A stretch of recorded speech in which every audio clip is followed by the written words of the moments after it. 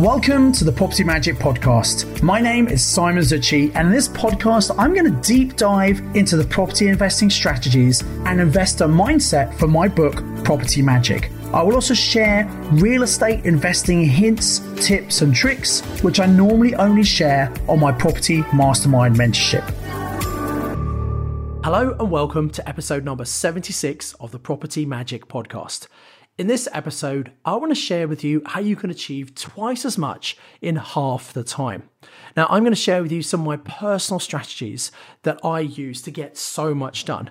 And I'm far from perfect here. I don't always get everything done that I want, but I do achieve a huge amount. And I want to help you do the same in the time that you have available. You see, time is your most valuable asset. You can always earn more money, but you can't earn more time. And for the majority of people, they spend most of their time earning money. And so the point is, the benefit of property investing is when done correctly, you can replace the income that you currently spend most of your time earning, which means you no longer have to trade your time for money. And so you can choose how you spend your time. And that's what really excites me. And I see my students who've been able to do this and what they can then go on and do with their lives. It's really quite inspirational and incredible. So just to be clear here, I'm not saying it's easy. You do need to put in time and effort up front to be able to get to that position where you replace your income. But once you're there, it's absolutely worth it. Now, don't worry if you feel you don't have a lot of time to do your investing. Because some of my most successful students are people who've got very busy jobs or they're running their own business and they achieve far more than people who are apparently doing property full time. To be successful, you do not need to do property full time, but you do need to be focused with the time you have and make sure you're doing the right things. Now, it is very important to find some time in your busy schedule to be able to do the necessary action. Otherwise, you're never going to change. And if you want to change your life, you need to change. It starts with you making a decision and a commitment to achieve whatever your goal is. It's not so much about time management, but time allocation. You need to invest some time now in order to have the future you desire. And a key word here is focus. So a great acronym for focus is follow one course until successful. One of the challenges of many investors is they're all over the place doing all sorts of things, some of which are useful, some of which are not very useful. And if only they focused, they would get much better results. So it's really important to stay on track and also to keep motivated. So to do this, you've got to be really clear on what you actually want and also the reason why you want it. You know, if you're not taking enough action, it's because you haven't made your goals important enough. You know, once you know why you want something and you really connect to that emotionally, it will really help you prioritize your future success by finding the time that you need now to do the things that are important. So you've got to think about what's it going to mean for you and your family if you no longer have to work for a living, if you don't have to trade your time for money. What would you be able to do with your time in your life if that was your situation? Probably quite transformational, I would have thought. So once you've got clear on your goal about what you want to achieve, you've got to break it down to smaller, actionable chunks. Now, I love using to-do lists to put together a list of all the things I know I need to do. But something I learned from Tony Robbins is instead of calling it an action list or a task list, instead call it an outcome list. So you write down the outcomes that you want to achieve. And in that way, you can get far more excited about that rather than just a to-do list, which sounds like hard work. So you look at the list of all the outcomes, the things you want to achieve. And then something I learned from Brian Tracy is to be really successful, you need to find out what's the most important thing on that list. Very often we look at the to-do list and we tick off the quick and easy things to do to make ourselves feel successful. Well, in his fantastic book, Eat That Frog, Brian Tracy says, the reality is you'll probably never get everything done from your action list, and I certainly don't.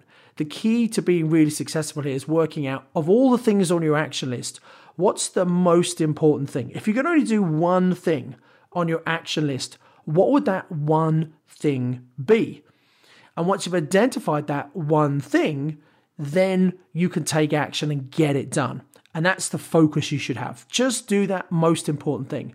And once you've done that, you then move to the second most important thing on your list and do that. And then the third most important thing. So that's how you prioritize your list. And you got to think about the consequences. If I do this, what is it actually going to achieve for me? Because very often things on our to-do list, actually, if we do some of those things, they're not going to make any progress through at all. Some of them are critically important and need to happen. And some of the things are important, but you don't need to do them. So another key here to achieve more in less time is recognizing that there are some things you can get other people to do. Whether that's someone in your family, whether it's an employee, a team member, another investor, a virtual assistant, but you don't have to do everything yourself. And for focusing on the things, the tasks where you can add the most value, that's how you're going to see the most progress.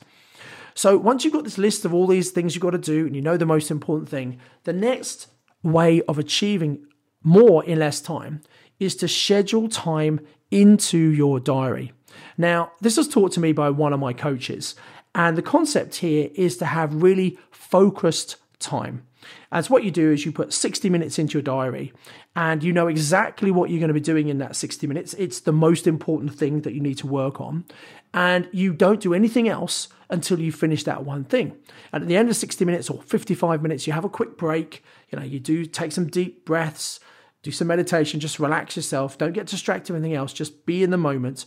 And then you do another 60 minutes, another sprint for 60 minutes.